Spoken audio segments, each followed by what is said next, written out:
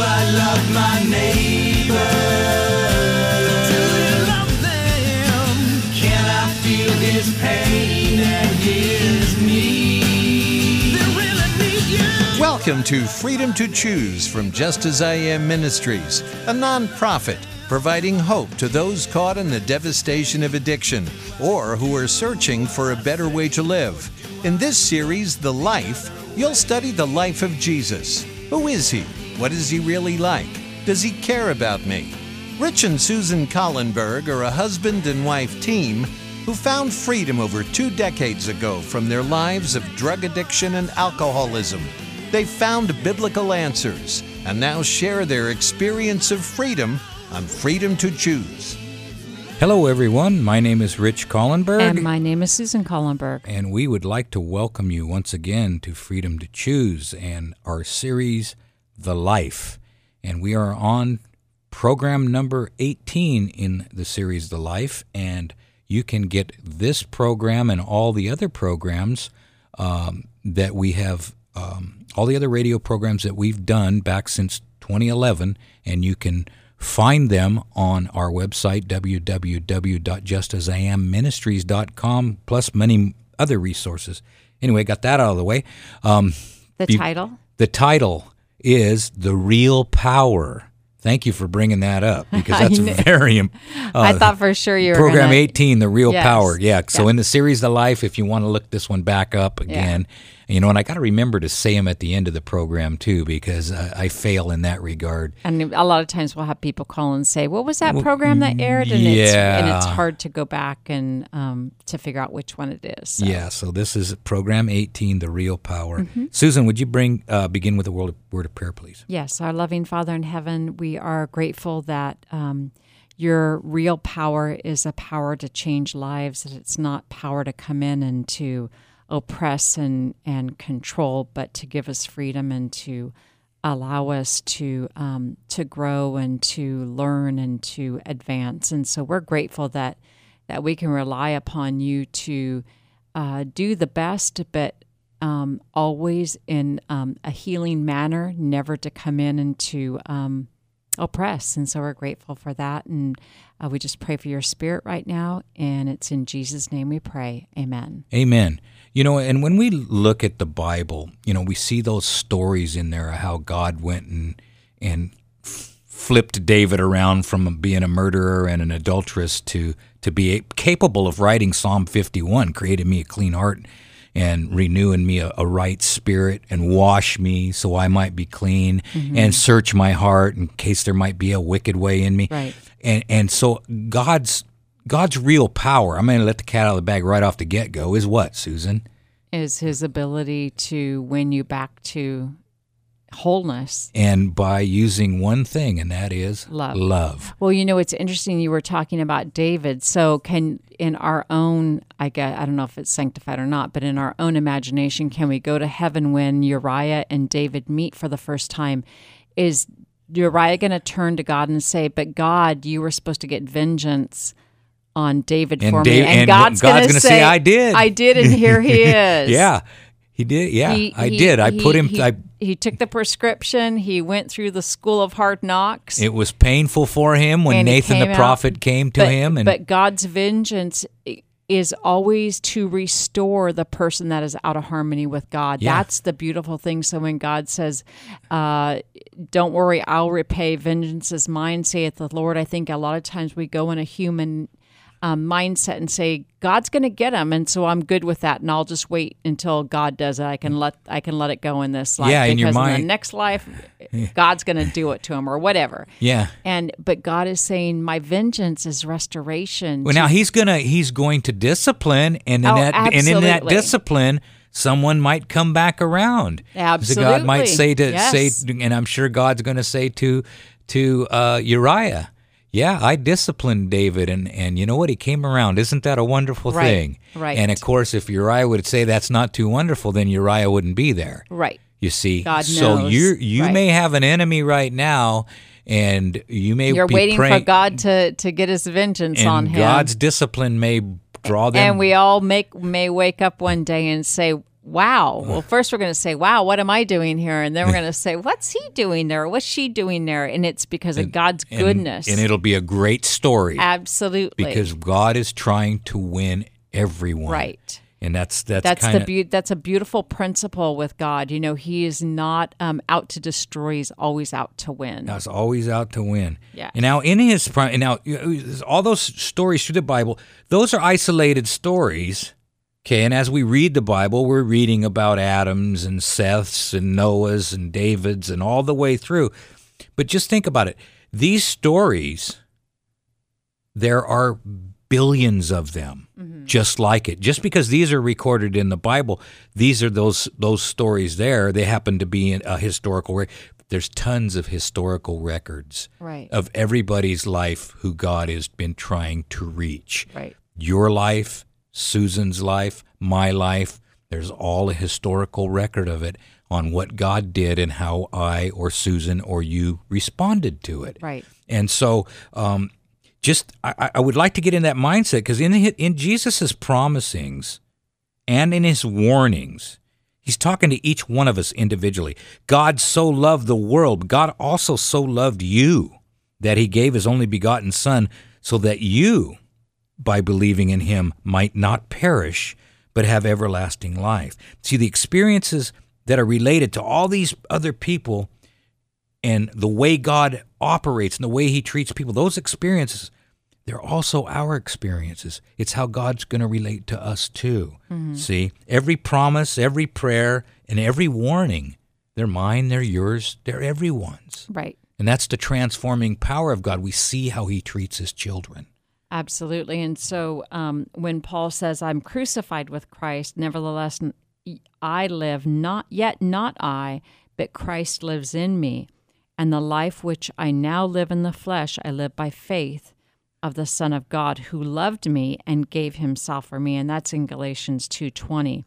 As faith receives and assimilates those principles of truth, those truths can be become a part of us as an individual, and the motivational power in that person's life. Yeah.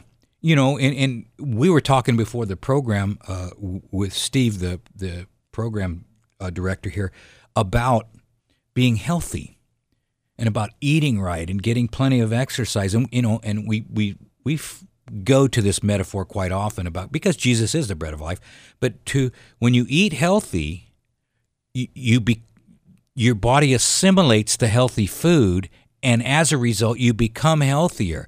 And when we partake of the bread of life, when we partake of Jesus and keep an eye on his character and how he treats people, we are actually assimilating that. In other words, we're feasting on him if we want to. Right, because it can be the other way around. It can be the other way around, because God doesn't want to. He doesn't want to erase our individuality. In other words, everything that we want, if we want to be like Jesus, then we follow him, and then he's not destroying our individuality. We have made the choice. Right, and if we don't want to be like Jesus, he will honor that as well. Yeah, he will respect our decision to perish. Right, and so that's interesting because you were talking about, you know, if we eat healthy. So if we're not eating healthy, or if we're partaking in things that we take into our senses that aren't healthy, the whole organism, our brains and our bodies, can become unhealthy. Yeah. Yeah. So I don't know, what was that one guy that he ate like fast food restaurant? And he had the same thing like for a month, and he just got extremely obese. It was and called really bad. Supersize Me or something. Yeah, something like that. Yeah. And so we are what we eat. We are what we partake of, and with our eyes and our ears and what comes out of our mouth as well, right? So it's really practical. You know, it's like this concept, but it's a reality. Yeah. See, now if sin is just a legal problem that you're breaking the rules, no, sin changes you. Right. If I can be changed into a different creature if I'm not listening to my Bible tapes on the way to work, and I start listening to other things, right? Bad things, right? Angry people, right? What have you? Because by beholding, we become changed, and you become like that which you worship and admire. See, and by looking constantly to Jesus, with trust. In other words, with trust that he will change us, the process, we can be strengthened. God will make revelations to people that are hungry and thirsty. And I've noticed with me, the more that I embrace, the more he gives me. Mm-hmm. You know what I'm saying? Mm-hmm. The more I eat healthy food, the more I want to eat healthy food. Right? She wanted to make chocolate chip cookies the other night, and I wanted them. I saw a picture of them. They just looked so good. Right, and there's nothing wrong with chocolate chip cookies, but the only problem, you just can't make one. Right. And you just can't eat one. Well, I can make. So you'd have to make a whole batch. Well, and I'll just keep the batch. Exactly. I'll give you one. So you rat hole them, then you eat them all, Right. and then you be mad because you gained 3 pounds, and and all that stuff. But see, you can't just make one. So you make a whole batch, and then you got to deal with them, right? Right. So anyway, we talked about it, and she made ice cream the other day. It was really good. Yes. So got a little bit left. But what am I talking about? Well, right? I think the thing is when you eat healthy food, you crave healthy food. Exactly. And when you eat unhealthy food, you crave unhealthy food. Right, because it's not fueling your body the best, and so you don't feel good. So you're like, oh, I might as well just have, another handful of chips, and then it turns into a whole bag. And, Yep. The old guilt and shame and all that just stuff. Rotten feeling. Right. And so once again, if you want to hunger and thirst for Christ, continue to follow him. Do those, and I will create a taste for something when I do it. Mm-hmm. And I can, if I want to create, bad example, but if I want to create a taste for pornography, all I got to do is look at it, right? And keep looking at it. Mm-hmm. And the next thing you know, I'm going to create more and more of a taste for it. Mm-hmm. So you want to create a taste for the Bible or spiritual literature, or partake in it. Right. And the more you partake of it, the more you're going to want to. Mm-hmm. It's just how reality works, right. Like I said, we're eating more and more healthy, and we want to eat more and more healthy because we're eating healthy. It's just how it works. Right. Yeah. So by transforming a person, the image of God is reproduced in his followers. He becomes that new creature. Love takes place of hatred. And this is what it means to live by every word that proceeds out of the mouth of God. It's by eating the bread that came down from heaven that changes us. So it's by seeing that example of a right life, a life that was righteous, that lived always doing right. You see where he forgave, he healed, he allowed people to treat him wrongly, and there was no retribution on his behalf. And even though it looks like in many ways, and I guess you look at it in a human way, it almost looks like, wow, he really lost. But that's what it appeared on the surface. Exactly, but he's the one that... He conquered that nature. Right. He conquered the nature that we all battle. He conquered it. And so in that regard, he saved the human race by conquering that nature that we've all caved into. He did not. And so you said something interesting. Love takes the place of hatred, because hatred is damaging. All those gossip, jealousy, critical spirit, mm-hmm. the more we engage in, the more we damage ourselves to the point where we don't even see or know how damaged we are. And I know nowadays we've observed people right, and that you say, man, they're off the hook, and they don't even recognize it. Well, just like we work with another person, and the relationship that they have with their family unit is really destructive. And it's the same process that they go through over and over again. And it's not, I told her, I gave this person the example. It's kind of like a mobile that's over a child's crib. The little pieces are all tied together in one unit, and when one bounces, the other one everything else moves in concert. Yeah, absolutely. And it's not until we're willing to cut that string that ties us to that mobile, that dysfunctional center of whatever it may be, will we be able to be separate from it? But then the amazing thing is that we've seen the change, but you know what? It's been a long time. It's taken a long time because of those connections and those habits that we make. So the automatic is to get angry and to react in the same way. So the person has to forcibly think, how am I going to respond? I'm not going to get angry because How that's do I- damaging me. What's my plan when this happens? Because she knows it's going to happen. Right. What am I going to do different? Yep. And it's only, so the first thing is we say, God, I don't want to do this. I want to do something different. Now you give me the power Yep. to do something different. And God will bring it to mind when it happens. See, Absolutely. if you earnestly want, and that's what it means, I'm crucified with Christ. It means that we don't, because you mentioned that earlier when Paul said, I'm crucified with Christ, and it's not I that live, but Christ lives in me. That's how it happens.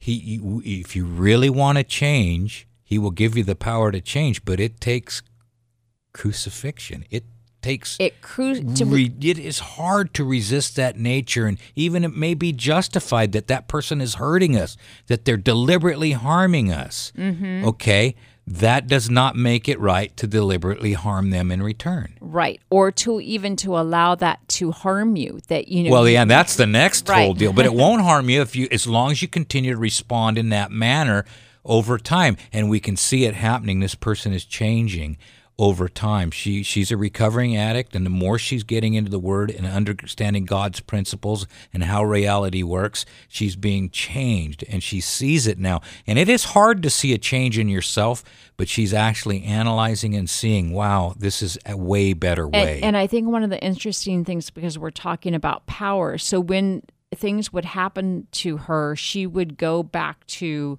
the power that the world offers. She'd go back to music. She'd go back to Twitter. She would go back to social media, whatever it may be, because she was searching for something, but that just put her deeper and deeper in the hole. Right. So then it's finally been, you know what, I'm going to get rid of all my music that isn't Christian. Right. And I'm going to disengage from social media because I know that I turn to that in seeking relief. Right. When Pain I need, relief. Yeah, and I need to turn to God Right. to seek relief. Yep. And so once she starts doing that, you can see how that the attitude and the behavior is now saying, no, I'm seeking God. I'm seeking God. So she's seeking after the true power that's going to be Yep. that's changing the real her power. heart. Yeah. Right. And so it is a complete surrender. And it has to be that we want to do that. Once again, God's not going to take our individuality away, and he's not going to force us to be kind and gentle. The fruits of the Spirit come from allowing him to come in and asking us to surrender, and then we do.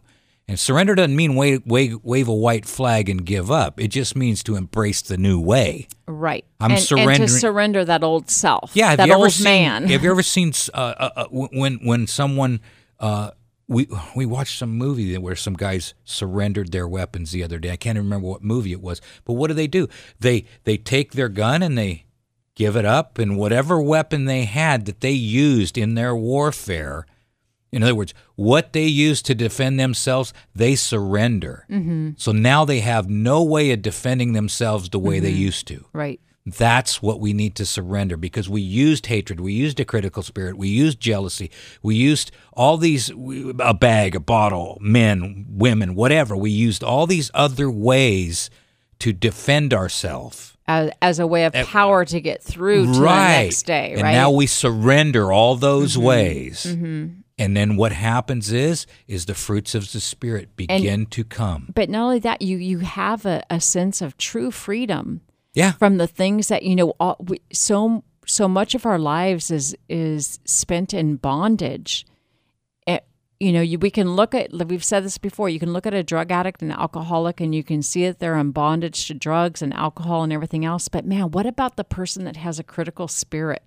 Or what about the person that's jealous? Or what about the person that's angry, resentful? They're in bondage, in even a worse bondage, I think, than a substance abuse, because number one, it's accepted. In a lot of times that anger and that hatred, you're getting a pat on the back for that, and that's feeding that.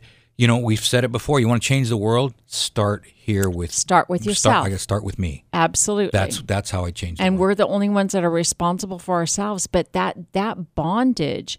So she's realizing where the power to break those chains of bondage are at. So, you know, each one of us can say, you know, am I being held by some chain of bondage that I'm not even aware of? Right.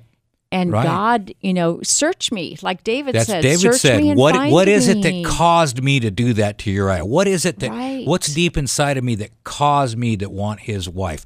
How could I possibly be that selfish? Search me and find out. Or what doesn't he sing? Water the furrows of my enemy's field with their blood. Right. You know, search me and see, because he's being very honest right there. Right. You know, happy is the man whose enemy's babies' heads are smashed against the rocks. And I think that's why it's harder for a rich man to enter the kingdom of God, is because we have so much, and we're not able to see where our true sickness lies. Right. You know, we think we have all this power, we have everything we need, and we're not like them, and we're good to go. And God is saying, oh, you know, because you look at David's life, and he had everything. He had women, concubines. But it wasn't enough. Right. So, yeah. You know, so do we know in our lives, do we have a sense that when we come to Jesus and we partake of his power, is that enough? You know, what flashed in my mind was the guy that says, I will tear my barns down and build bigger barns, you know? So in other words, it's not enough. It's store more stuff, right? Right. And so that's the big new thing right now, right? Our storage units. and storing stuff and getting more and having more, right. and one of these days soon it will all be taken away, and we're liable to see the biggest tantrum we've ever seen, that the world has ever seen, right. and it's not going to be pretty. Right. And so we have to be prepared for that, folks. We have to be thinking along those lines that, you know, what's going to happen when things, because an addict is trying to control everything. Right. He wants to, if it's a play, he wants to be the lead actor, he wants to write the script, he wants to control the lights, do the camera angles, he wants to control everything, right? And he can't. Right. And in our lives, what are we trying to control when all of a sudden, what's going to happen when things out of our control start happening, really affecting our lives, really affecting our way of life, and it's starting to happen now on a daily basis. Yeah, and how are we going to respond to that? Are we going to be, okay, God, you know best, you're allowing this to happen? Right, and you know, sometimes it can happen, someone can get an illness or whatever, something that's completely out of their control, but you know what? We know there's a time that's coming upon us that it's going to be more than just an illness, that it's going to be our very circumstances of our life, and are we prepared to go through that? Yeah. And of course, why do we want to be prepared in a certain way? Because once again, it's very damaging to react.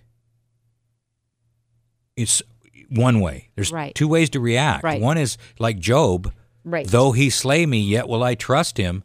You know, and I mean everything. Or like, was it Achan that went and hid the stuff under the was that, the pillows? Yeah, I think so. Yes. Yeah. And he got swallowed up. So do you want to be swallowed up, or do you want to be a friend of God? You know, someone after God's own heart. Yeah, and you know that's why I think that the path is narrow. Yes. How many people really do want to say, you know, raise their hand and say, God, yeah, I do want to go change. Ahead and take everything from me. That's a hard one. You know, to pray. I can pray for someone else and say, do whatever it takes to win them. I don't know if I can pray that for myself. Do whatever it takes. So, you know, and I catch myself in the prayers, God, I know you want to win me over, and I know you want to do whatever it takes, but don't hurt me too bad. Well, see, that's a lack of trust. Right. Because God knows exactly what it's going to take to win me. Right. Why am I still gun shy on saying just do what you need to do? God, I trust you. You've never lost a patient. As long as they trusted you, you've never lost a patient. Not one in the history of the earth have you ever lost a patient that trusted you. Right. You know, that took the medication. And that's what it's all about.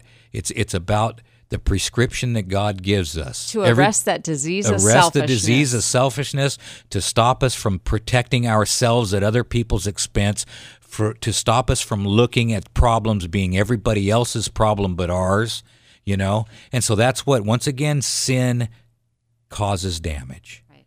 That's in a nutshell. Now, if you want to hear this program or the other programs that we've aired, you can go to our website, www.justasIamministries.com. And remember, folks, there are only two ways to live your life. One is like nothing is a miracle. The other is like everything is a miracle. And you have the freedom to choose. Do I love my neighbor? Do you love them? Can I feel his pain and his need? They really need you. Thank you for listening to Freedom to Choose. There is truly hope for people whose lives seem to be overrun with problems, unhealthy relationships, or even imprisoned by some form of addiction. Rich and Susan Collenberg are living testimonials that biblical principles do work. They've authored resources available to move those you love toward freedom. If you'd like to order the Addiction Recovery Workbook, 7 Steps to Freedom, or the book, Could It Be This Simple, The Way Out of Your Prison? Please call Rich and Susan at 916-645-1297 or go to justasIamministries.com. As a nonprofit, they are supported by people like you. 916-645-1297 or justasIamministries.com. Thank you for listening, and remember, you can do all things through Christ who strengthens you.